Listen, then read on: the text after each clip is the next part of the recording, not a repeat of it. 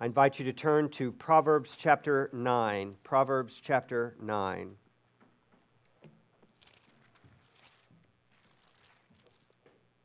In our weekly preaching through Proverbs, we are actually at the beginning of chapter 3, and we will come to 9 eventually.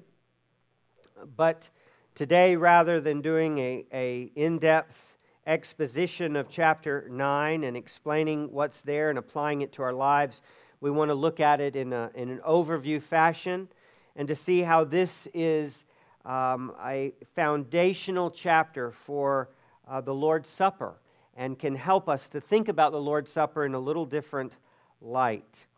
And so we will look at it as a devotion, as a meditation, preparing us to come to the table. Listen to the reading of God's holy word, Proverbs chapter 9. Wisdom has built her house. She has hewn her 7 pillars. She has slaughtered her beast. She has mixed her wine. She has also set her table. She has sent out her young women to call from the highest places in the town. Whoever is simple, let him turn in here. To him who lacks sense, she says, come, eat of my bread and drink of the wine I have mixed. Leave your simple ways and live, and walk in the way of insight. Whoever corrects a scoffer gets himself abuse, and he who reproves a wicked man incurs injury. Do not reprove a scoffer, or he will hate you. Reprove a wise man, and he will love you. Give instruction to a wise man, and he will be still wiser. Teach a righteous man, and he will increase in learning. The fear of the Lord is the beginning of wisdom, and the knowledge of the Holy One is insight. For by me your days will be multiplied, and years will be added to your life. If you are wise for yourself. If you scoff, you alone will bear it. The woman folly is loud. She is seductive and knows nothing. She sits at the door of her house. She takes a seat on the highest places of the town, calling to those who pass by, who are going straight on their way. Whoever is simple, let him turn in here. And to him who lacks sense, she says, stolen water is sweet, and bread eaten in secret is pleasant. But she does not know that the dead are there, that her guests are in the depths of Sheol. This is the word of the Lord. Father, thank you for your holy word. Thank you, Lord, that Lady Wisdom and her maidens are calling out, inviting us to a banquet. Lord, we know that as she is calling out and inviting us to a banquet that will delight and satisfy and give life, that woman folly is crying out loud. She's crying loudly, Father. She is beckoning us to turn in to eat from her table, to eat her supplies that are forbidden and hidden and stolen. Lord, may we see clearly these two invitations, and would you grant to our spirit the ability to turn into the house of wisdom, and to receive the banquet prepared there for our enjoyment and for our life. It is in the name of Jesus that we pray, asking that the Holy Spirit would open our eyes. And together, God's people said, Amen. If you remember when we went through the Gospel of Matthew, Jesus, in one of his later parables, he gives a description of something, and I just want to remind you of that. He says in his later parables, he describes something known as the wedding feast in Matthew 22. It says, "And Jesus spoke to them in parables, saying, The kingdom of heaven may be compared to a king who gave a wedding feast for his son, and sent his servants to call those who were invited to the wedding feast, but they would not come. And he sends other servants, and they are rejected. And then finally he says, all right, go therefore to the main roads and invite to the wedding feast as many as you find.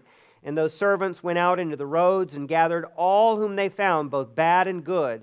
So the wedding hall was filled with guests. But when the king came in to look at the guests, he saw there a man who had no wedding garment. And he said to him, Friend, how did you get in here without a wedding garment? And he was speechless. Then the king said to the attendants, Bind him hand and foot and cast him into the outer darkness. In that place there will be weeping and gnashing of teeth. For many are called, but few are chosen." When we think about that parable of the wedding feast, sometimes we only think about Jesus as everything that he thought of had never been said before. But I think if you think about it, you can realize that Christ was most likely building and developing and even adding his own twist on Proverbs 9. That's what that parable of the wedding feast is. You have here in Proverbs 9 the wisdom calling out, and Christ takes that as the kernel of his story, and he makes it about a father inviting people to the wedding of his son. But in Proverbs, what you have is actually two invitations. You have an invitation to a feast that wisdom is throwing, and you have a feast that folly is throwing. These two women, the woman wisdom and the woman folly. And so it's helpful for us to see that, because in the life of Christ, he's saying that we're to come to him and that he's life. So he's invited us to a feast. But it's helpful to see in Old Testament, before Christ has been fully revealed, the foundations of that, so that we can understand what the alternatives are. So this meditation I have entitled Two Dinner Invitations, RSVP. Two dinner invitations. Répondez-vous, s'il vous plaît. You are invited to respond. What are the two invitations? One is the invitation of wisdom, and the other is the invitation of folly. Let's look first at the invitation of wisdom. It says that wisdom has built her house. She has hewn her 7 pillars. Lots of things, and when we look at it more in depth, we can talk about what this means. But wisdom is applying God's truth, the skill for living in a godly way. It's the way in which God used his knowledge in a beautiful and skillful way to not only make the world, but also to design his plan for redeeming the world and for bringing the world to faith. In the New Testament, the church is likened to a house. In fact, it says it's the pillar, a pillar of truth. So wisdom is the mind of God, both in creation and then later in redemption.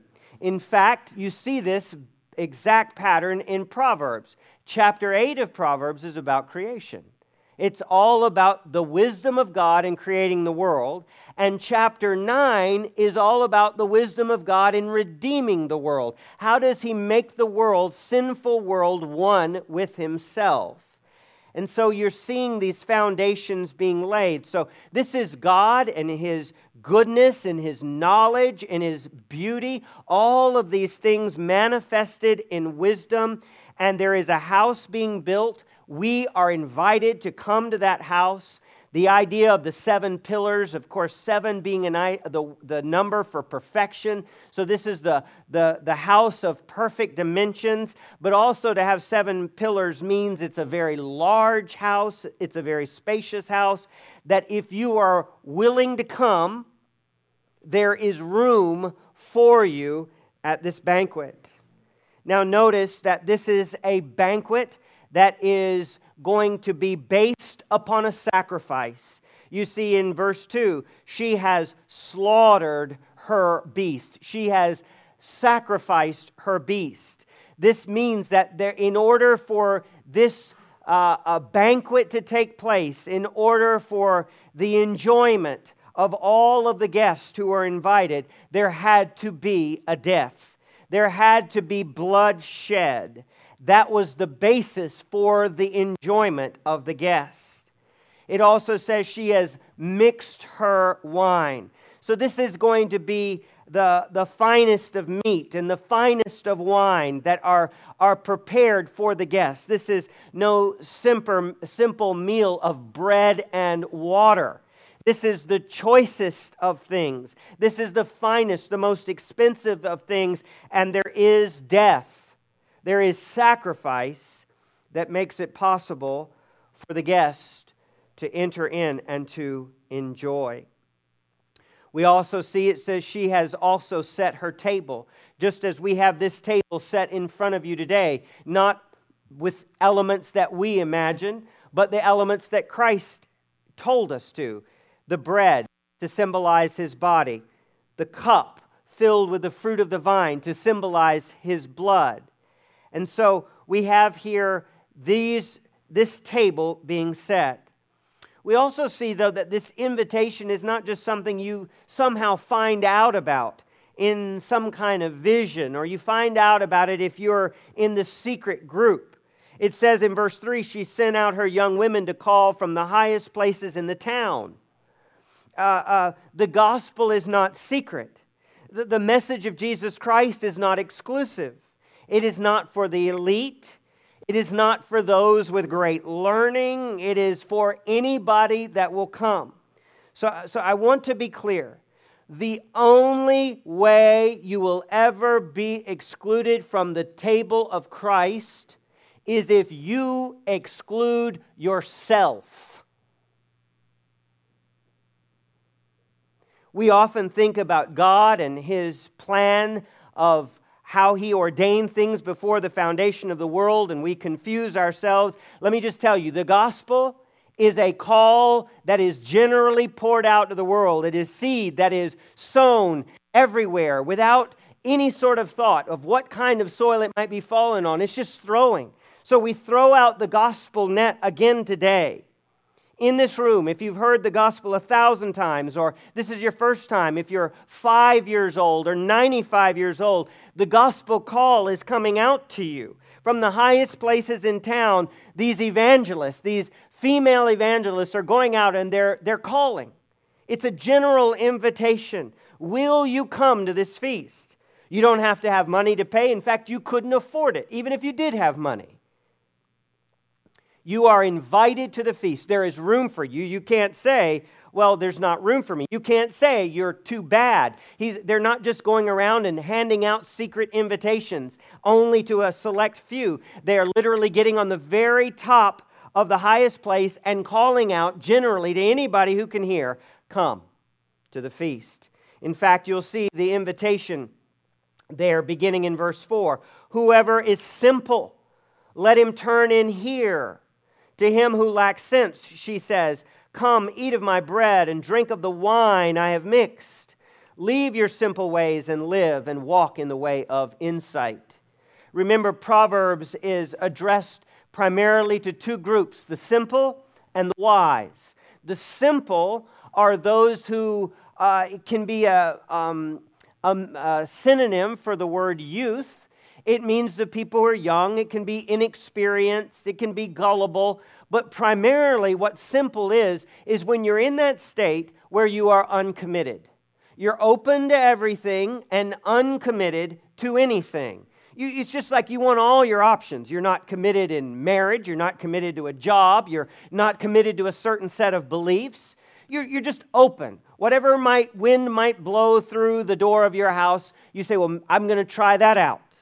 And he says, if you are an uncommitted, open person who has no life commitments, wisdom has invited you. She sent out her maidens to call out and say, come to a feast. This is the most sumptuous feast. There is room for you at this feast. This is a feast of the finest things, not just a little bit to eat, but all of her beasts have been sacrificed. Her wine has been mixed.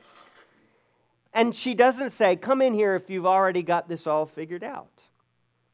She invites the uncommitted. I hear people all the time, they're excluding themselves. Christ wouldn't want me. I'm not invited to his table. He doesn't know, you don't know what I've done. You don't know how long I've rejected. You don't know who I am. Christ does, and I want as his representative to say to you, you are welcome at this table if you will but come. If you will come, it does not matter who you are or what you've done or where you've been. If you will leave the dark works behind and you will come to this table in humble love for Christ, Christ receives sinful men and women. It's open. It's open to the simple. It's open to those who've never made that commitment. Today, commit. Today, find your place at this table. Those who lack sense, you've never really thought about life. You've never thought about what it means. You've never thought about how fleeting it is, that you're not going to have an endless number of opportunities to be invited to Christ, that there may come a day when you don't care about the invitation to Christ, but today you hear it. And wisdom and her maidens are crying out, come eat of my bread and drink of the wine that I have mixed. When you come to this is not your bread, this is not your wine, it is Christ. This is not our table. This is Christ's table. We stand as representatives of Christ and we call you to come to his table. It's his bread, his wine, it's his body, his blood. Now notice this invitation to the simple, to the uncommitted, to those who lack sense. This is one of the things I just want to make clear. If, as Jesus says, it's not the eating of the bread and drinking of the wine. You can go through the motions and not mean it. But if you eat that bread with faith in the body that was really broken for you, the body of Jesus, that he really did die on that cross. He was torn apart so that you could be made whole. His blood was shed so that all of the vile sins of your heart could be washed clean. If you will trust that, you will live. You know, people have spent millennia looking for the fountain of youth. In the United States, we might not think it's some waters at some spring, but we think it's in some pill, some cosmetic, some process of freezing our bodies and waiting for some other time, some ability to somehow become transhuman. The invitation is not only open to all, the results of eating of this bread and drinking of this cup with faith in what it means and the one who has given it to us, it is the promise of it is eternal life. Can you imagine if you eat and drink of the Lord Jesus Christ with faith, he says, you'll live forever. I mean, it's really remarkable. This is an invitation that says, this is the fountain of life. I am the bread of heaven. I am the light of the world. I am the water of life. Jesus is saying, come to me, eat of me, trust in me, and you will live and you will walk out your days in insight. We see then after that, that Lady Wisdom is saying, you know what, some people just can't be reasoned with. Scoffers, that's about the worst. Those are the people who are sneering their nose at this invitation. Like, really? You really think that has any efficacy? He says, if you try to correct a scoffer, you're just getting abuse. You try to you try to reprove a wicked man, they're just going to beat you up for saying something like this. He says, don't reprove a scoffer or he'll hate you. Reprove a wise man and he'll love you.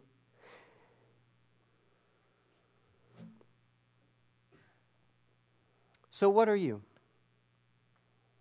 If you're simple but you want to become wise, do you hear this invitation?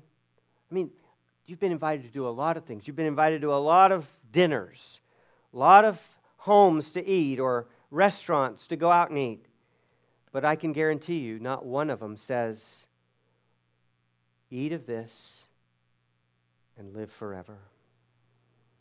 But this one does. So what do? Well, verse 10 says the fear of the Lord is the beginning of wisdom, and the knowledge of the Holy One is insight. This means this. You know what the fear of the Lord fundamentally is? It means I actually believe that God exists, that God has spoken, and that He has both promised me great things if I will believe and take hold of Him, and He has threatened destruction if I turn away.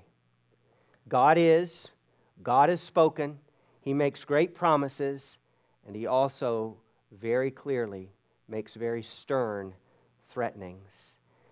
That's what it is. In other words, to fear God is to actually believe that what Jesus said, that what Proverbs says, that what the New Testament says about taking this and eating and believing that it's real, and that if you refuse this meal, you're refusing life. You refuse this meal, you're refusing forgiveness for your sins. That you are a person who does not need to pray and ask God for forgiveness. And so, you want to begin? Down a path of wisdom? Then take God seriously. He's laid out a banquet before you. Will you take it? In the Old Covenant, here in verse 11, for by me your days will be multiplied and years will be added to your life. Wisdom is that way. I mean, this is not a promise, but this is a general principle that people who live wisely live longer. But in the New Covenant, it's not only you live longer, you live forever. Jesus said, the thief comes to steal, kill, and destroy. I am come that you might have life and have it to the full. Jesus is the resurrection and the life. If you believe in Him, you will live forever. But that's not the only dinner invitation you've ever gotten. There's another dinner invitation, and it's right here. Look in verse 13. The woman folly is loud, and she is seductive, and knows nothing. I don't know if you've ever been to tourist towns, but when you go to a tourist town and you're there and they have the people standing outside the restaurants and they're like yelling at you, come eat here, it's the best food you've ever had, right? And they're like trying to grab you and pull you up to the menu or to pull you in the door.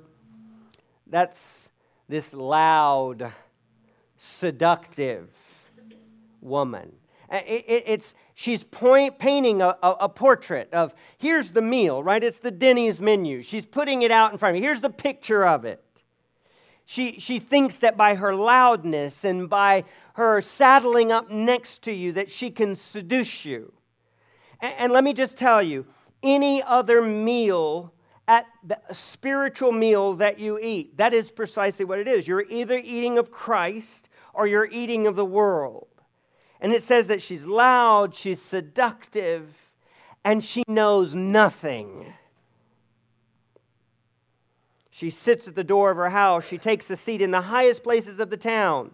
So it's not just that you find this in some dark back alley of the city. These can be even the leading lights and the brightest lights and the first lights that you see. And she is, along with the women who have been sent out by wisdom, she's calling. So right now, as you have the Lord calling out to you through His Word, the enemy of men's souls is also calling out and saying, just wait. Why don't you actually, there's some there's some dainty morsels that I have. There's some very tasty morsels that you can find at my table. You haven't tried everything that I've got on my menu. Notice she offers an invitation. Verse 16, whoever is simple, let him turn in here. And to him who lacks sense, she says, notice her words, stolen water is sweet, and bread eaten in secret is pleasant. You know, let's just be clear. Satan has created nothing. The only thing he can do is counterfeit and pollute. He's having to operate with the things of God, and he counterfeits them, and he pollutes them.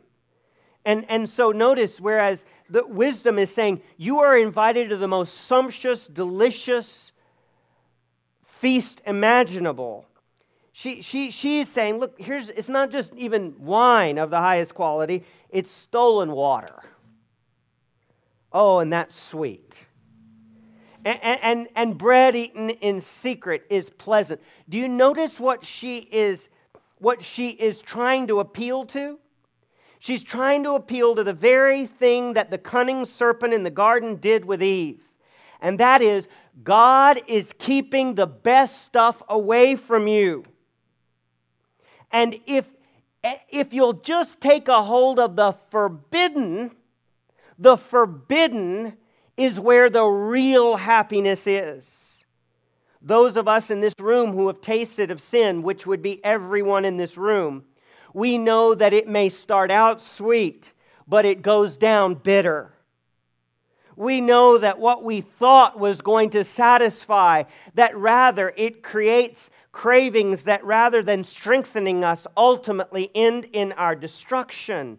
She's appealing to that idea that somehow the greener grass is on the other side of God's regulations, that the world really has true joy, that they have the great banquet. And if we could just get that forbidden fruit, that's what sweetness is. Even if it has to be stolen or it has to be hidden and eaten in secret, that's the good stuff. This is exactly the invitation that is put out in front of us all the time. And here, folly is just exposed. This is what she says. She said it to every generation. You know what? People have gone in and they've eaten the food laced with arsenic. It may taste good for a moment, but ultimately it poisons and it kills. When you believe her, what you're ultimately saying is, I don't fear God. The only thing I really care about is what I think will make me happy. I don't trust God. That's fundamentally what was happening with Eve. She didn't trust God. God was somehow hiding out because she could see that forbidden fruit and it looked delightful to her eye. And so God must have been keeping, and Satan was whispering in her ear, if you eat it, you're going to be like God. Will you at this moment hear that God is not surprised by Satan and his tactics, by his schemes and by his devices, that he knows that Satan presents stolen water as sweet and bread eaten in secret as pleasant. He knows what he presents, and he's telling you, this is his trick. In the words of Thomas Brooks, he presents the bait and hides the hook. We don't realize that as fish we're going to dive down and chomp into this bait and that we literally are hooked. And verse 18 makes it plain. But she does not know that the dead are there, and her guests are in the depths of Sheol. So, what are we saying? If you refuse to come to the banquet of the Lord in humble faith and repentance, saying, I realize the food I've been eating in the world is not going to satisfy, and ultimately it's not good for me. And I'm in humble faith to come and take the forgiveness and the life offered through Jesus Christ. If you understand that and you will receive it, then you are living in the fear of the Lord. You believe Him. But if you want to just continue and say, you know what, I don't think there's room for me, God doesn't know me, I'm too bad, I'm too far gone, the only one that is excluding you from this table is yourself. Christ says, come unto me. Come unto me, all you who labor and are heavy laden, and I will give you rest. Will you come to Christ? Will you come to Christ and live? 10,000 years from now, 10 million years from now, we'll see each other. And we will say, we are so glad that we turned our backs on the world, that we turned our backs on woman folly. She was loud, she was seductive, but she knew nothing. Her food led to death. This simple meal, but profoundly filled with love and sacrifice, is a meal that will lead to life. Would you pray with me?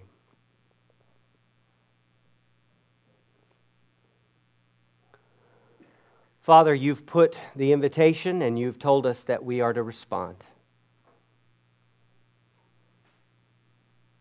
We are to respond. Lord, not just with the simple eating of bread and drinking of the cup, but with faith. Not to come to a table first, but to come to Christ. Come unto me. Lord, I pray that in this room, that right now, that not one person would be excluded. Every person in this room would say, I'm coming to Christ right now. Jesus, you are my all, and in all I need you. I am a sinner. I need forgiveness. I am a dead person with dead men's bones. I need life. I'm headed toward the grave, and apart from you there is no hope, but with you there's life everlasting. Lord, this is not a one-time meal. This is a lifetime meal. And so we say, we come again to this meal. We need it. We're going to give up our mistrust of you. We're going to stop listening to the loud, seductive words of woman folly, thinking that stolen water is sweet and bread eaten in secret is pleasant. Instead, we're going to come to the very public, very visible, very spacious, very gracious, very satisfying meal, the supper of our Lord, in faith, taking of Jesus Christ. So, Lord, thank you. We do make this prayer in the name of Jesus. And Lord, I thank you for these that have today said they want to come. They want to come. They want to eat of this table. Bless them. Lord, now as we all prepare to do so, I pray that we would do that with faith. In Jesus' name we pray. And together God's people said, Amen.